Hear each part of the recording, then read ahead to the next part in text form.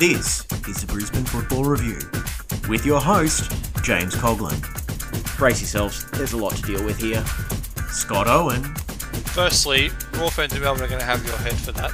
And Adam Pace. It's good to see that you're listening. Starting now. Well, there have been several weeks in the Brisbane Roar Football Club history, and quite frankly, this has not been one of the more pleasant ones, but either way, we'll try and have a bit of fun discussing it on the latest edition of the Brisbane Football Review. It is, once again, a two-person show with James and Scott on this miserably rainy Wednesday evening. But, Scott, is it really all rain, gloom and doom? Well, if you'd have a look around the last week, it's a bit of that around, isn't there? It's as you said, in all the weeks of Brisbane Roar, it's been a week, and the rain is around, and it kind of summarises the mood quite nicely at the moment, doesn't it? Yeah, I mean, look, it hasn't been a great start to the A-League season for the men's side. Back-to-back losses, 180 minutes without a goal. We'll discuss the game against Melbourne City from Friday night. Not that we really are too keen to relive it, but this is what we signed up for when we agreed to do the podcast. And also the big story, which is the Raw closing doors on the younger divisions of its academy, which was announced last night. So good thing we didn't rush through the recording on Monday, right? It has its advantages, doesn't it, recording Wednesday? Yeah, it also back on gives our... us more time to come up with something to say about the Friday night game, which we'll get into. Yeah, well, if you've got more to say, then by all means. But before we do that, if you want to get in touch with us, email brisbanefootballreview@gmail.com, Facebook, The Raw Review, Twitter @BNEFootball, Instagram, Brisbane Football Review, and feel free to leave a like, a rating, a subscription, or anything on several good podcast platforms that we are on. Yeah, I was just thinking, good time for Adam to be overseas, isn't it, with all this going on? Yeah, I know. I feel like when he messages us, we really do need to tell him that stop and enjoy your holiday, but I think he's also happy to chime in on his downtime, and there has been quite a lot to chime in on. I don't know if you would have seen him, his photo from, I think it was a train journey on Friday when he was watching the Raw on his iPad with his head in his hands. I think I would have looked at the scenery out the window by a certain point in that game, James, instead of looking at the iPad, but commitment to the cause, watching it regardless.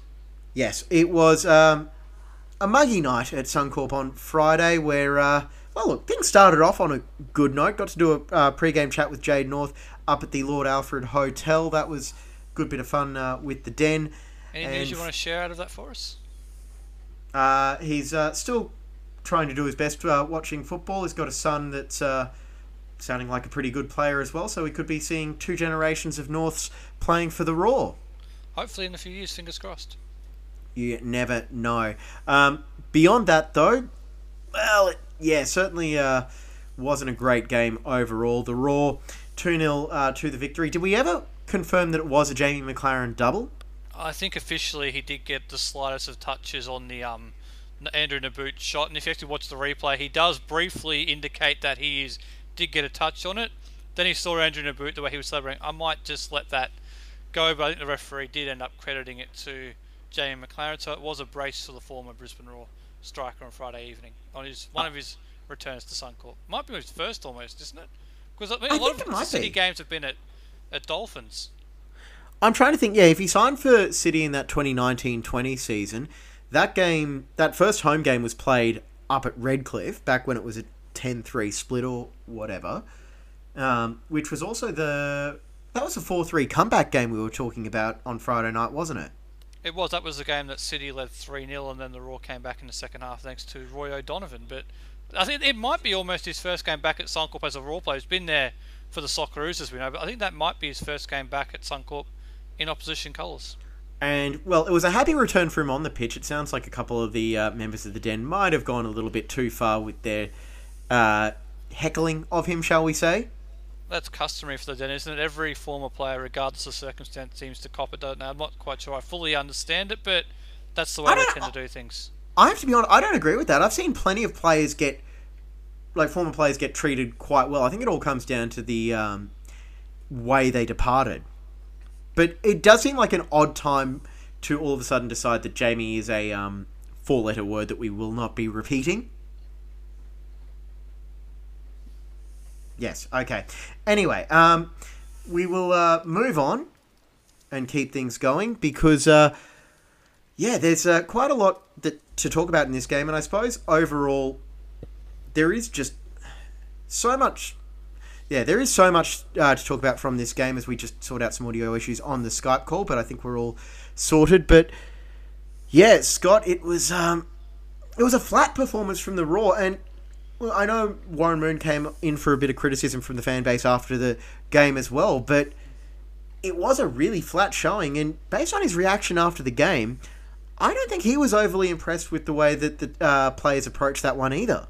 Yeah, he could tell. You could tell from his post-game press conference he was far from pleased with his side's performance, and rightly so. It was very much under par, wasn't particularly given the positives they should have taken out of the MacArthur game, a clean sheet at home in the first game against the Australia Cup champions. You would have thought they'd take some degree of confidence out of that into this game, but there was really none of that right from the first whistle, was there? The first half they were so passive with and without the ball. They just really let Melbourne City dictate the game there. I know they kept it tight for half an hour before City got their goals in the first half, but it was just a matter of the goal is coming, when is it going to arrive, and they eventually found it through a set piece, which I know they conceded a lot of goals from set pieces last year, or I'm sure they won't be pleased about that either, but it was coming, in fairness, that first goal, the breakthrough, and they were well and truly worth their 2-goal lead at the break, Melbourne City, and they had to do something.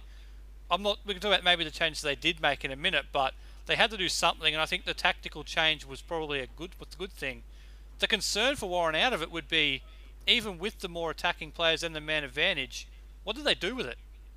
They only had really 1 or 2 half chances in the second half, and they were the only half chances they had for the game, so there's real concerns with the attacking end product. It's just not enough chances. They created plenty of chances in the first half against MacArthur a week ago, but the second half against MacArthur and then the full game against Melbourne City, chances were at a premium, to say the least. The way I sum it up is it was timid. They just didn't seem to have any sort of decisiveness in the way that they were going to go after Melbourne City. There was no verve to the way that they were trying to play. It almost felt like they showed a little bit too much respect to Melbourne City as well, maybe going in thinking, oh, these guys, back-to-back premiers, really good team. They just didn't feel like they had the firepower to compete. And I think Simon Hill, was the one that summed it up. I can't remember if it was on the Global Game or the A-League's podcast, but he was saying, this is the last game at Suncorp until April. You're trying to win over what is... it's a fan base that definitely needs a lot of encouragement to get behind the Raw at the moment because of any number of things, which is a real shame because that preseason run to the Australia Cup semi-final should have really been a good springboard for what we've seen going forward, but it was really surprising to see them just going on the back foot and trying to just attack on the break, because it did leave Charlie Austin isolated, and it meant that trio who were going to be responsible for creating a lot of the attack, Jay O'Shea, Riku Danzaki, and Charlie Austin, they look like they were not only reading from, different books, but it looks like those books were all running in different languages as well. There was no cohesiveness, and I'm surprised that they're not all on the same page, and hopefully it is something that gets addressed as the week goes on. So you mentioned the goodwill the Raw should have had after the Australia Cup campaign. It seems like any goodwill was there, seemingly completely gone, given the nature of the loss to Sydney United, which upset a lot of people, given they lost the member federation side, the off-field, off-season stuff which we've gone through in the past, and then also the slow start. It seems like all that goodwill has been eroded, but on the field, you're right, Charlie Austin was completely isolated on Friday night, wasn't he? He was doing what he could, but we know he's a good penalty box player and can get on the end of things, James, but there was no service for him whatsoever on Friday night, so he had to keep dropping deeper and deeper to try and get a touch on the ball, and that's just not what you want him to be doing. It's not that he can't do it, just you want him in and around the front third where he can get on the end of things. And the only thing I'd say about that is, we know he can get on the end of crosses, but that's not the only thing he can actually contribute, James. There's other ways that Raw could look to build their attack and fashion an opportunity, other than just getting the ball wide and putting in crosses. So maybe need to look at other ways they can get Charlie Austin involved in the game as opposed to just crosses. Yeah, and it is almost a carbon copy of what we saw with Besart Berisha in his Raw days as well, and similar to when he was with the 2 Melbourne clubs he played with as well. You could tell when he was getting frustrated. Both he and Austin have that striker's instinct to want to, be involved in the play as much as possible. but that means also that they're having to drop deeper and deeper into their own half to find a way to get themselves on the ball. And it just... I love the hunger. I just don't like the fact that he's got to go that far back to try and sort things out, because it really is just... like, we can all feel the frustration. I go back to that Rochdale friendly where they're up 4-5-0 after 20 minutes, and he's still screaming at his teammates, trying to coach them there. And again, a not-so-subtle plug for my day job with Neds. We released the latest Australian football stories on Tuesday, and it was all about Charlie Austin. And like, there is no doubt that he is here like for business. He is here to work. He's not, just coming down to try and live on the Gold Coast, show up to training 2 hours a day, and then spend the rest of it working on his tan. He is here to work and play football. It's a 2-year deal, based on what he said in a couple of interviews. Let's make sure that the Raw are getting the best out of him, and just right now, they're not. No, they're not. In terms of, he's just not getting enough opportunities in and around the front third to impact games. He's not the only one, though. Ricky Danzaki's also been really quiet in his first couple of games, James, and they're the two players combined, we spoke about in our season preview, that we all expected and hoped the Raw would have a better attack this year than years prior, and it was those two additions in the off-season that gave us all the catalyst to believe that, yeah, this is going to be a better attacking Raw, and so far in the league we haven't really seen those two combining or influencing the games in a meaningful way. So I think that needs to be the biggest priority this week for me, is finding a way to get the best out of those two high-quality impact visa players. And that's something that I want to give them time, but I'm also really starting to find my patience wearing a bit thin. And I think that does come down in large part to the fact that a lot of the attack really did struggle last season. The Juan Lezcano signing didn't work out, and they didn't seem to have a secondary option outside of Jay O'Shea just trying to work some magic, quarterbacking the team around the park. It's not just Juan Lezcano, it didn't work out. Masato Kudo, best of luck to him with his health issues. Hopefully that can get itself sorted out as well. That didn't quite work out for the Rio Wada, even Golgo Mubratu, Scott McDonald briefly as well under Warren Moon didn't quite work out. So and that's over the last 2 years. Yeah, they've tried a lot of different players in the front third. They've never really found that reliable, consistent path to goal, have they? So Charlie Austin did prove in the Australia Cup campaign he can score goals, and we know what Ricky Danzaki can do in this league. So the players are there. It's just a matter of unlocking that potential that they have, I think. And I do think a bit of patience is required, but they have been together for a few months now, and you probably want them to be playing a little bit better collectively in the front third as they are now. Not just those two, but across the board. Yeah. Another point that I wanted to just touch on with that as well, with the stagnant attack. Like, for all the talk about Warren Moon being a conservative manager, I don't agree with that. You think back to his days with Lions and prior to that Penn Power, he's had phenomenal attacking players at his disposal, and he's gotten the most out of them as well.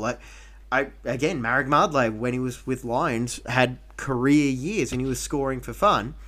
And not to mention as well, I've talked about these games ad nauseum on the podcast, and I will continue to bring them up. Probably two of the Raw's best attacking performances of the post-Ange era have been under Warren Moon. It was back-to-back games a year or two ago. It was Adelaide United on a Saturday night, the delayed game because of the storm in Sydney, and then Melbourne victory a week later. I think it was 3-1 and 5-2. Two of the best displays of attacking football I have seen from the Raw in almost a decade now. Yeah, well, that's a good point. And to be fair, look, Warren Moon certainly a manager who does have a preference of a solid defensive organisation, but what a lot of managers do, his predecessor also preferred a solid defensive organisation. So did John Aloisi. You can win that way and you can play good attacking football that way. Just because you like a defensive organisation doesn't mean you don't like attacking football as well. So I think the notion that Warren Moon doesn't like to attack with the ball, I think is completely incorrect. I think all managers like to see their side in control and on the ball. So I don't think that's the case. It's not clicking at the moment for whatever reason. Whether it's an issue of the ball getting to the attacking players or the attacking players not doing enough, I'm not sure. But there's certainly the intent there for the side to go out and attack. It's not that they don't want to go out there and score goals. Of course they do. Every team does. Yeah. All right. Well, what do you say we hear from Warren Moon on Friday night? And probably should. Yeah, be forewarned. He is definitely not happy. Warren, bit of a disappointing result again for you guys. Where did it go wrong tonight? Well, look, just a couple of things we're going to look at first in the game. One, we know Melbourne City are a very good team. And I've said this all along, and I'll say it again. I think they're the benchmark of the competition. But then that doesn't take away from our performance, which I believe was poor tonight. There was certain things we did tonight that were really, really sloppy and below what I expect from this team. So yeah, look, and we expect them to have the ball. They're a very good side. But we made some errors at critical times, and we got punished for it. And playing most of the second half with an extra man, do you feel like you could have created a few more chances? Well, again, I think it comes down to where I said we were poor. I think we were poor because when we had the 10 men, we had openings and opportunities, but our touch was poor, or we were off with our decision making. We were a bit slow to move it, and there's for me, we sit here now. There's no excuses. We had a good response in that first 5-10 minutes. We showed good intensity after half time. We had a good chat at half time about how we needed to improve, and the opportunity was there, but we weren't good enough to take it. You made both personal and tactical changes at half time. Are you happy with the way that was played in the second half? What were you looking to change after the first half? Well, I think when you're at home and we're at Suncorp, and you reflect on the two games, I thought our performance was good last week without the cutting edge for a goal. But then you're 2-0 down at half time, and you're here in front of your home fans, and they're passing the ball in front of you, and we can't get out to them. I think that's when we need to say, it's not good enough, it's not acceptable, and we need to get out and press the ball more and try and get on the front foot. And we tried that, but again, at times, we lack that quality in the final third. What specifically do you think needs to improve to hit the back of the net against these benchmark teams, like you said? Well, I think when you come up against a side like Melbourne City, you've got to be at your best. You've got to absorb, you've got to suffer, you've got to take the pressure, and there's so many ways we could look at this game, because for 20 minutes we defended in a block. We didn't have much ball, but we were actually quite comfortable. That was what was disappointing for me, is that we had a couple of openings where we were starting to work into the game, but we gave away ultimately one from a set piece and a penalty. 2 set pieces really that undid us. They didn't create an awful lot. But once you do go 2-0 down, and they're such a good team at passing the ball, that tactics need to change, and we need to be a bit more on the front foot and get after them. What makes you think you can bounce back from this show what you've really got, especially in attack? Because you obviously haven't scored yet. Yeah. So what's sort of giving you that belief? Well, we're only 2 games in. We've got good players. We had a couple of good players that still haven't featured yet. I know Nicola came off the bench and he had an injury, and Henry hasn't featured yet, so we've got a couple of good players still to come in, and we're still obviously looking at combinations with the players we've got. So look, whilst tonight's disappointing, we're not going to be the first team that Melbourne City's going to do that to. So we just need to look at the positives about where we're at as a squad, build on it, keep working into the season. The A-League's a long season. As much as you lose a couple, when you start to win a couple and go on the run of games, things change, and that's been the history of the A-League. So we've had 2 pretty tough games now to start the season. I'm not panicked. I'm disappointed about tonight's performance for sure, and I'm disappointed for our fans that we couldn't give a better showing at home at Suncorp. That's disappointing. Warren, service to Charlie. I guess last week Carlo was good in the area, but I guess it wasn't there tonight. And like in terms of Carlo, played I think 70 minutes. Is he in terms of his fitness? Where's that at? And what do you make of his effort? Yeah, well, I think that was it. If you took a look at the 2 games, I think we got into very good areas again tonight, and our crossing was probably not as good as it was last weekend. And it was good last weekend without that last pass or that final touch. We were a bit unlucky last weekend. Tonight we can't say that. Our crossing wasn't there. We had set pieces. We had good crossing opportunities. Or we either took the wrong option or our crossing wasn't good enough. So Charlie's a player that thrives off crosses as well. So we need to put the ball in the right area for him to attack as well. So, that's where we'll get our improvement. That's where we'll get our work. And, like I said, tonight came up against a very good side. We know that. But we also will probably reflect on that and probably think we could have done a lot better ourselves individually. Is it just a case now of just putting that behind you as a bad performance and just saying, yeah, that's it, point, I just can't learn a huge amount from the fact that you weren't implementing the plan, etc. like that? Or is it a case that you're going to look at little items in that match and say, why weren't we able to get the ball up? Why weren't we able to put the ball into us? What from a coaching perspective do you do now to put a disappointing performance behind? Yeah, look, you don't need to panic with 2 games in. It's I can reflect now and say, well, I can look at the positives and say, well, for 20 minutes they didn't really create a chance, and we gave away a needless corner when we could have dealt with it, and then didn't handle a set piece. The penalty was given when there was a head knock, and the play should have been stopped. I could look at the 2 positives and say, well, defensively up until that point we were right, but then I want to say we need to do more. We want to be better than that, with the ball especially, So, we will analyse as we always do, what we improve on, what we get out of tonight. We'll always find something. I think we've played really well against Melbourne City down in Melbourne. I think we lost 3-2 a couple of years ago. Got 0 from the game as well. So, it's football has a great way of giving you the opportunity to bounce back, and whether we played well or we didn't, the ultimate result tonight was 0 points, and now we need to pick ourselves up this week and go down to Sydney for a strong showing and try and get 3 points. So when you just from one, Knowles and Austin, it's sort of what's name tandem. Do you think that's going to work? Would you sort of keep with that or not? Well, I think it's an available option right now. That's why I said I think we still have Henry Hoare and Nikola Milivojevic out. So I think when everyone's fit, we have plenty of attacking options. And then it's up to the players to find the right combination and put themselves in the shop window. Henry was excellent for us last year and unfortunately picked up an injury a couple of days before the first game against Macarthur. So, but we know what he can do. So when he's playing, so we know when everyone's fit, we'll have competition for spots, and we'll keep working to find the right combination. Right now, in the first 2 games, it's been Knowles next to Charlie with Riku on the other side.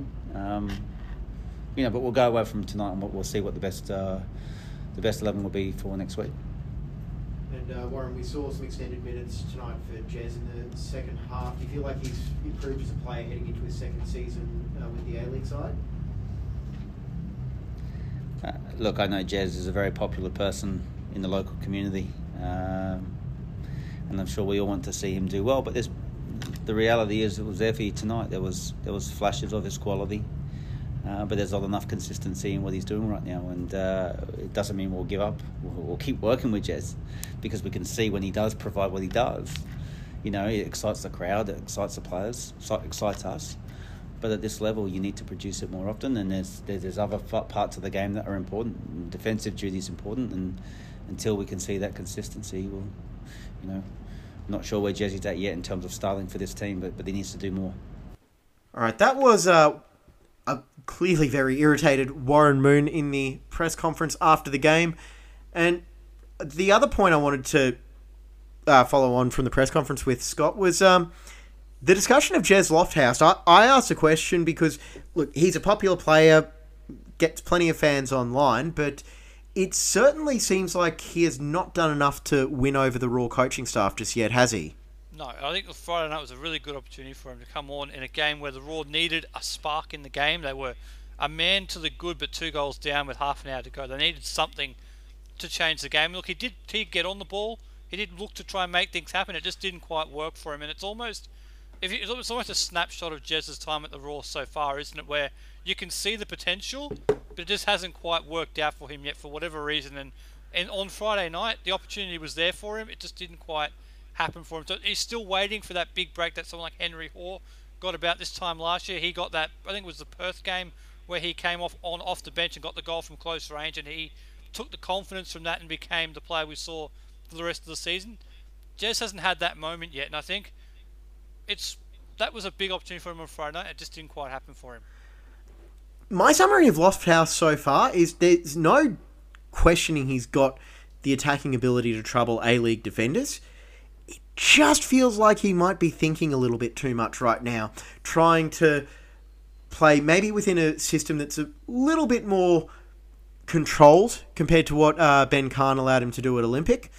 And maybe there's just not quite that attacking freedom, and he might be thinking a little bit as well. Not to mention, like, the way it was described to me, that leap from going from NPL to the A-League, every team's worst defender is still probably the equivalent of a good NPL defender.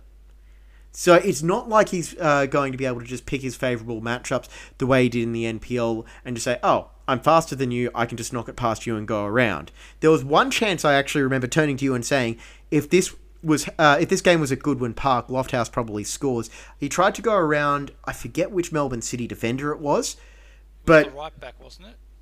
Yeah, which is not Carl Jenkinson, like I was about to say, but it was going through the byline, he tried to knock it by, and the defender just barged him out of the way and said, no, I know what you're trying to do here, it's not happening. It's still very much a work in progress for Lofthouse, but it is also interesting just hearing the comments from Moon, not only about attitude, but just the fact that he's got to come back and defend as well. I don't think his role in this team should be one where he's being asked to do a whole lot of defending, to be honest. It seems like right now his best job would be as a super sub when you need a goal late on. Maybe, don't ask him to track back and help defend 9 times out of 10, maybe just 2 out of 10 times. Let him use his speed and try to pick his spots, because maybe that's the better way to use him. Again, I'm just thinking out loud here. Callum Talbot was the defender, by the way, and yes, I did go and Google that quickly while you were That's talking. why I saw you typing, so I just kept talking. Yeah, well, absolutely. But it's what you said about Jez Loftus is completely true. You'd say the same about Cyrus Demi, who also came on off the bench and also with a similar task of trying to change the game. He played out wide as opposed to through the middle in this game, and it's the same thing, is that it just hasn't clicked for them, and you want them to be that last throw of the dice off the bench almost, don't you, where they're coming in with 10-15 minutes to go and trying to make something happen for you when plan A hasn't really worked out for you, and it just hasn't quite clicked yet. I know they've got players out the raw, and probably when players like Henry Hoare and Nicola Milojevic get returned to fitness, these guys will probably be back into that sort of a role, but this is a big chance for them on Friday night. They showed that they do have a ways to go. Yeah, and I do feel like Demi is probably closer to being a regular option for the Raw first team in terms of being a just all-around option, whether it's chasing the game or just needing fresh legs late on. I think we know what Lofthouse can do. I think it's a question of how much more he can develop. And I still think he's got plenty of potential. He just... Yeah, there is still just a way to go. That's the only way I can sum it up. So just one question. While we're talking about the attack, James, what would you do in terms of that attacking, trying to complement Charlie Austin? Do you think the idea of pairing him with Joe Knowles is one worth persisting with, or would you try and change that player, put someone else there, or go with a different sort of formation for this weekend in terms of just trying to change it up and try something different? I wanted them to go back to the formation that they were using in the second half. I think that's going to probably be a slightly more appropriate way to attack a lot of the A-League defences. The only thing I would point out, I have no problem with the 4 players they had in the back 4 being on the pitch. I just wasn't a huge fan of having 4 central defenders there in that situation. I can't really say, get rid of Kai Trewin, get rid of Tom Aldred, get rid of I think it was Connor Chapman, get rid of Courtney Perkins at left back. Yeah. I just don't think they necessarily need 4 central defenders back there. But the way I would look at it is, say, get Trewin or Chapman anchoring midfield with O'Shea is that deep-lying playmaker. Have 3 of, let's just say, assuming they're healthy, Hoare, Danzaki and Milojevic buzzing around behind Austin. That would be my way. Knowing that Hoare and Milojevic are still battling health issues, then maybe you try and push Joe Knowles out wide, give him a little bit more space to operate in. I just don't think that 2 up top with Austin is working. That's kind of what they went to in the end, isn't it? Well, they've had Riku in the 10, had Demi off the right, Jez Lofthouse off the left, and then Charlie Austin as the lead number 9, with Jay O'Shea initially at the start of the second half being that number 10 before he eventually dropped back deeper once again. So they kind of toyed around with where he fit in the formation. I think that's probably his better role, being the more creative link of the two, with the 3 ahead of him and then Charlie. I think that's probably the way I would go as well. Again, it all depends though on the fitness of a couple of players, because if you've got Henry Hoare and Nikola Miljuznic in wide areas, that does give you better options, so to say. Yeah. Oh, and how can you forget Carlo Armiento as well? Bit of a crash back to earth in that game as well. It's going to happen with him, but I'd be backing him to try and put in a bit more of a shift against the Wanderers this week as well. Yeah, he didn't do much wrong on Friday. No, it wasn't his best game. I think it was more wanting to just completely try things, just throwing things at the wall to see if something could change the game. Wasn't in terms of his performance. It wasn't as good. The crosses weren't there. That's the other thing, were they? The crosses that we saw in the first game, they weren't there, and that was another concern. Yeah. Yeah, the crosses just weren't able to find their target, and yeah, hopefully it will be a little bit better this weekend. All right, let's move on and discuss the big news story of the last week. The other thing that happened in the game, by the way, which was the red card for Taras Gamulka. Oh yeah, good call. I was trying to move on about that, and we forgot to do the 3-2-1s as well. Maybe I should give up hosting duties to you, Scott. It's not a weekend, so no, you're not getting out that easily. But in terms of the red card, I think looking at it, it's one where I think you could say you're comfortable either way. The referee was very adamant that it was a red card tackle. He went over and had a look at the screen. It took a couple of minutes and ended up sticking with his decision. I think if it was given a yellow card, I don't think there would have been too many complaints, but it gave the Roar a real opportunity they didn't capitalise on. That's ultimately the end of the day of it. But the decision itself, I think, is one I can live with. I think he got a 1-game ban, which is probably about right.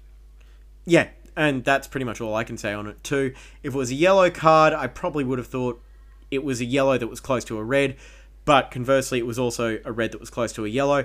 I actually liked the application of VAR in that instance as well, because it was one of those borderline calls where, okay, it didn't need to be changed just because it was reviewed, but I don't mind the VAR saying, hey, are you sure about this? And the referee, whose name I am forgetting... I don't have it in front of me, unfortunately. Either way, I don't mind the referee having the gumption to just go and say, no, I can see why we're reviewing it, but I'm happy to stick with my original call. And that's what you want referees to do, isn't it? To have the confidence in their own decision. No, I saw this live, I know what I saw, and in my mind it's a red card offence. Yes, I see what you're pointing out on the replay, but live I thought it was a red card, and therefore I'm sticking with my decision. That's what you want referees to have the confidence to do. Yeah, and it wasn't a clear and obvious error that would have justified calling it, changing it either. And Patrick Kislow in the press conference also wasn't exactly blowing up about it either. He was pretty content with it for the most part. He wasn't happy, but he also wasn't blowing up either. Yeah, I think it's one of those ones where if it had been a Raw player on a Melbourne City player, Kisnorbo probably would have been saying, yep, clear red. It just depends on what side of the fence you fall on. 3-2-1 vote, Scott, for the Player of the Year. Let's quickly get through this. Yes, let's get through these. 3 for Tom Aldred, 2 for Kai Truan, and 1 for Jordan Holmes. Very close to what I had as well. Now, let's move on to the biggest story of the last 24 hours. And the Raw have announced that they are discontinuing a large portion of their Academy program, which was announced in 2017 and launched in early 2018. I think we were there at QUT that day when they took the first sessions. I think we were there. We had a chat with Drew Sherman, the former Academy director, for the show that day, didn't we, as well, to talk about the launch of the Academy and 5 years later, and they've wound up most of it. It's the age groups from under 13 to 18, I believe. Yeah, I think one of those, I think it might be 14s to 18s, and I think 13s or 12s or 13s is going to move to a smaller size field next year in any event. So, as part of the, I think it's a national thing where they're making it about trying to get the game to be played in smaller areas to improve players' ability to create chances in tight areas. So one of the age groups is dropping back to a less than full-size field anyway, and the rest of them up to under 18s, as you said, they've decided to hand back to Football Queensland. Yeah, and predictably the fan base not happy about that as well.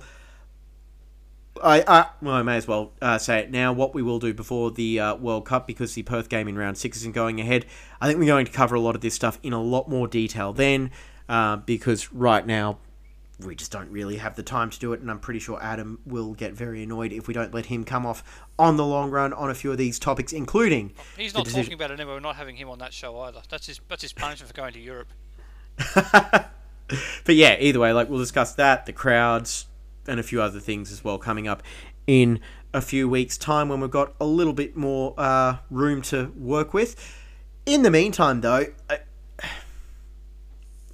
I get that, there is going to be a lot of blame thrown at the Backeries. I don't blame anyone for being overly frustrated with the way things are going at the moment, but overall, I do also feel bad for some of the people at the club who are probably the ones copying a lot more of this directly, as opposed to the ones that the people behind the scenes at the club who are copying this and maybe didn't have a whole lot to do with this decision. I think it is... I don't like the decision to close the academy, but I also kind of think there's a bit more to it than what is originally being reported. The key thing for us, I think, to say is it is not the whole academy that is closing down, like what was originally leaked out.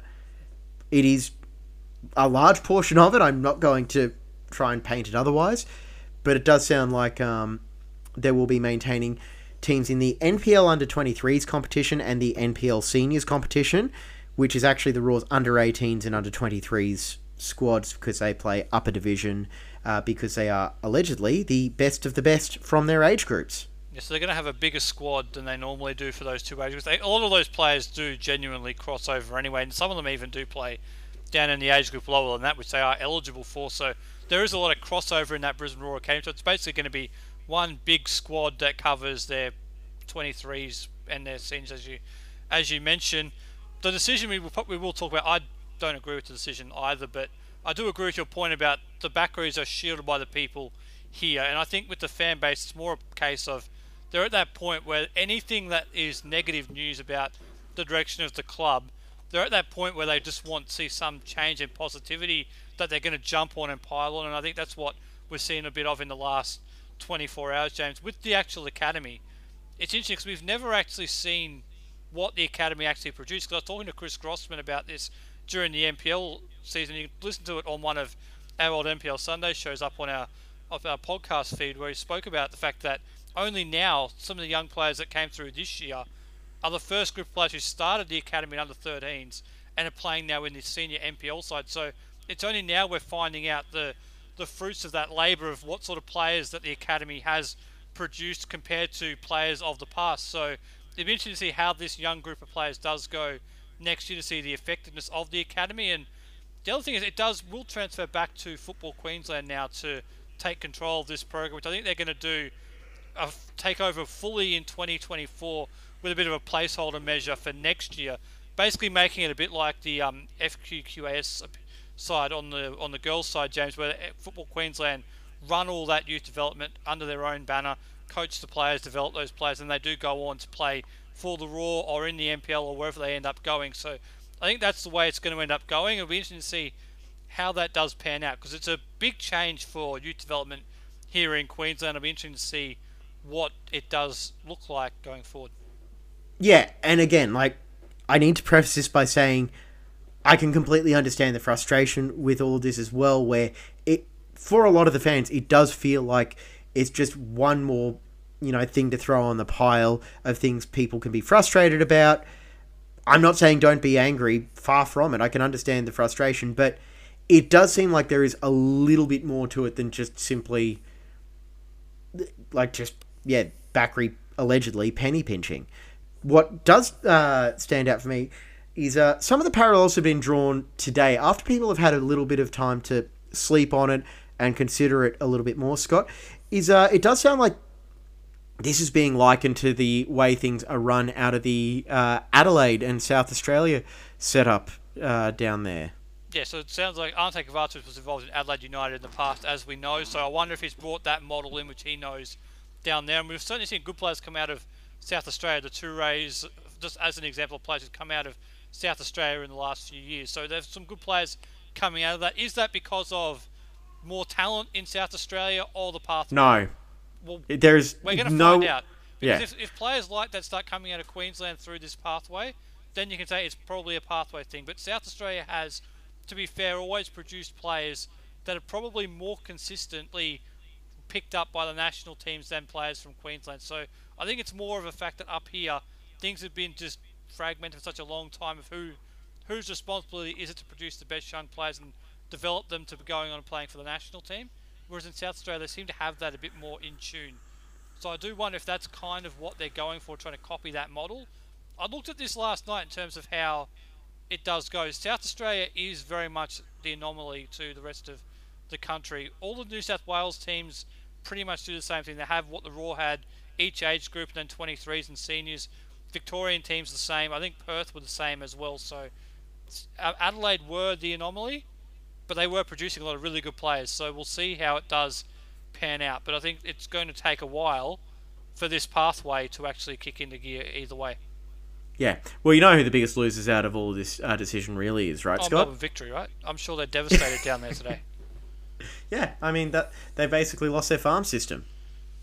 Maybe they can go to Adelaide. I'm sure they'd try. But yeah, back to the topic at hand. It is a probably $1 billion question with youth development with the way transfer fees are, where this is a key thing that football in Australia really has to try and find a way to solve. It's not just a Queensland thing, but they need to find a way to not only produce the best players for the national team, but to produce more than that, where A-League clubs, NPL clubs, etc., can find ways to turn talent production into a profitable service. I think when we were talking about this earlier, there was only one player from the Raw Academy that has been sold. I will happily be corrected if someone wants to confirm that, but it was the defender Diesel Harrington. And he recently moved overseas this year to AGF Aarhus, so was actually in their senior team matchday squad, so congratulations to Diesel over the weekend. But we might look at that actually over the next couple of weeks ahead of the show we're going to do when the game against Perth isn't going to happen, in terms of what has the A-League Academy produced for the Brisbane Roar, in terms of who was a part of it and what have they gone on to achieve. So we might look into that a little bit more to try and judge the effectiveness of it, James. But you're right, I can't think of anybody else who's been sold from the Brisbane Roar Academy overseas. I know Zach Duncan was in there. I think he joined in the under-18s from memory, but he was pretty much straight into the National Youth League squad straight away, and he went overseas. I think that might have been a free transfer though, however, but I can't think of too many others who've actually gone overseas out of the Brisbane Roar Academy. I'll have to take a look. Yeah, and I'm not trying to throw him under the bus with this here, but this feels like a decision that was being made by Ante Kovacevic, the general manager of football at the Raw. And I suppose when I approach it that way, it suddenly makes a lot more sense. Not because I necessarily think that this is the right thing to do. I'm still very skeptical on it, and I will remain skeptical on it. However, he would have been brought in to make changes. There is no doubt about that. He would have been brought in to come in and say, all right, this isn't working, this isn't working, this isn't working. I want to do X, Y, Z, and these are the ways we're going to do it. So maybe he's come in and said, look, this academy system isn't producing the talent that we think it is. It's probably costing a hell of a lot because it was a free service to a lot of parents. And it's something that just isn't really producing the dividends that a club like the Raw need. Now, again, there is going to be a lot of skepticism and cynicism over this decision. I'm not going to dispute that. I would say a lot of that has been earned over the last 6, 7, 8 plus years. But I do think there is a chance that it might not be the end of the world. Yeah, as a relatively new director of football or football operations manager, whatever you want to call it, James, it's a big decision for someone just straight into the job, isn't it? So I think we should actually maybe try and reach out to the Raw and see if we can have a chat with Ante, get him on the show in the next couple of weeks and see his perspective on what he saw and why he's made this decision, why Brisbane Raw have made this decision. We don't actually know if it was his decision or not, so we've got to give the benefit of the doubt. What we don't know who actually made this final decision. We might try and get Ante on the show in the next couple of weeks just to talk about the football department more broadly and also this youth decision that's been announced over the last 24 hours. Yeah, exactly. And look, if you were hoping for us to come into this show kicking and screaming and saying, fold the club, give the license to Ipswich Knights or whatever, this isn't what we're going to do. It's not what we've done over the last 6.5, 7 years or whatever. I've always been an Ipswich City man anyway. I'm not giving it to the Knights. But Western Pride? No? Anyway. Moving on. I think we're fair enough to say, it's not really something that we can see. It's not a decision we would have thought of making, that's for sure, but there may be something behind it. but yeah, I'm also not going to. Yeah, I'm also not going to just blindly say, "Oh, it's fine." But yeah, anyway. I'll also admit I was probably getting pretty close to some of those people last night in terms of my frustration with the decision. As someone who's covered the academy for a fair while, it was a bit of a blindside to see it coming, but we'll see what happens with it. Yeah, exactly. And like with a lot of these stories, I think it does seem like there's a lot more to be revealed. So we will try and have a chat with the Raw, see what we can dig up on that in the time being. The only reason I mentioned Kovacevic as well is because his name was on the letter that was distributed by the sounds of it. Right, this weekend, the Raw are heading down to CommBank Stadium for a round 3 clash with Western Sydney Wanderers. And, well, Scott, I'm not expecting a whole lot of goals in this game. What about you? I wouldn't have thought so, given the defensive nature of Marco Rudan. Not Mark Rudan, it's now Marco Rudan. If you were watching on the weekend, he's changed his name, or at least way he wants it to be said. But they've also been really solid defensively over the first couple of weeks of the season. So you would imagine it's going to be more of the same on Saturday afternoon. I think this game kicks off down there in Sydney. The Raw have got a good record in the last year or so under Warren Moon against Western Sydney Wanderers. Not just the cup tie to qualify them for the round of 32 this year, but also in the regular season last year they had a couple of good wins over. I think the last game of the Carl Robinson era was actually against the Brisbane Roar up at Redcliffe, so they've got a good record against the Wanderers. This will be really interesting because the last couple of years, Western Sydney, whenever they've had a really high moment in their season, like they did on Saturday night, a great win away to Melbourne Victory, you've got to give them credit for it. They were really, really good in that game. In the past, they've followed that up with a really sluggish, sloppy performance, and they've never really kicked on from it. So from their perspective, they would be really looking forward to a good crowd down there at CommBank Stadium and kicking on. For Brisbane's point of view, they've got to find some fluency in the front third, James. And their record against the Wanderers should give them confidence that they can do that. And this is still a new Wanderers team, don't forget, with a lot of changes. We spoke about it in the season preview. We weren't sure what to make of them. It looked like a good team on paper, but it was a lot of changes and we had to be convinced that it was going to work. So far it looks okay, but it's 2 games in. Can they do that consistently? I think the Raw should go down there looking with confidence to score some goals. I think that's got to be the mentality. And I agree, as we spoke about earlier, the second half formation, the more attacking approach would be the way I would go, and I think they can go down there and at least look more fluent than they did this weekend, that's for sure. For me, it all comes down to just getting that first goal. That feels like all it's really needed right now for the Raw, where they just need to find a way to get the ball in a position for Charlie Austin, Riku, or someone else to just bury that chance. That feels like what they're really missing right now. And look, I'll be honest, I think if the Raw go down there and play their game, and the talent that they've got plays to the level we know it can, I think they'll win this one. Because I'm genuinely expecting Western Sydney to come out and be a little bit flat. I think they had a huge win last weekend, but they were also a little bit rubbish against Perth Glory and were very lucky to get away with a win in that one. And I think we were all unanimous in tipping Perth to finish stone dead last on the league, in large part because they've been kind of screwed over with the ground situation in Perth. But I still think that the Raw, if they play the way we know they can, they'll win. And the Wanderers do have the Sydney Derby the following week, I believe, as well. So they may this could be a trap game for them. Victory away was clearly a game they set themselves for. There's no doubt they've set themselves for. I think that first derby against Sydney FC is actually at the new Sydney Football Stadium as well. So they'll certainly have set themselves for that. This might be a game that they may slightly overlook. So there is a chance for that. But on the showing of last weekend, you would say Western Sydney will start deserved favourites. But the Raw do have possibilities in this. I think it's only one loss in the last 9 games against the Wanderers. So they've got good form against them. They've got a good record down there at the new CommBank Stadium, Parramatta Stadium, whatever you prefer to call it. I think they should go down there with the confidence they can do something and try and spring an ambush. Yep, and that's all they can try and do. And all we can really do is hope for the best. I've got something positive to talk about on the show next week. This negatively is getting to me. Okay, I will end on a positive note because that's, what I always love to be, a ray of sunshine. I'm pretty sure we're going to be seeing the Raw Spectacular away kit this weekend. Well, we do need a ray of sunshine given the weather today here in Brisbane. But the new away kit should be, they probably will wear it because the red and black probably does clash with orange. So, whether they wear the white one or the grey one, we'll have to wait and see. But The grey one or the black? It'll be the grey one, I'm pretty sure. Okay.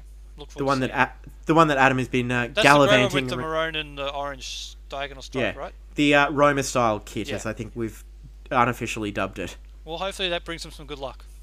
Yes, and the one that Adam has been wearing around Europe. Yeah. Let's talk about Adam and his European adventures the better. I Getting think we'll jealous. stop. Yeah, we'll stop recording and then start bagging him out. I think so. Definitely. That's what we normally do. All right, well, that's going to be it for this edition of the Brisbane Football Review. Thank you, Scott. Thank you, James. Let's get into that bashing of Adam. Yeah, no thanks to Adam while he's buggered off and having fun. How dare he? We're going to be back next week to review it all on the Brisbane Football Review. Enjoy the football this weekend. We'll talk to you later.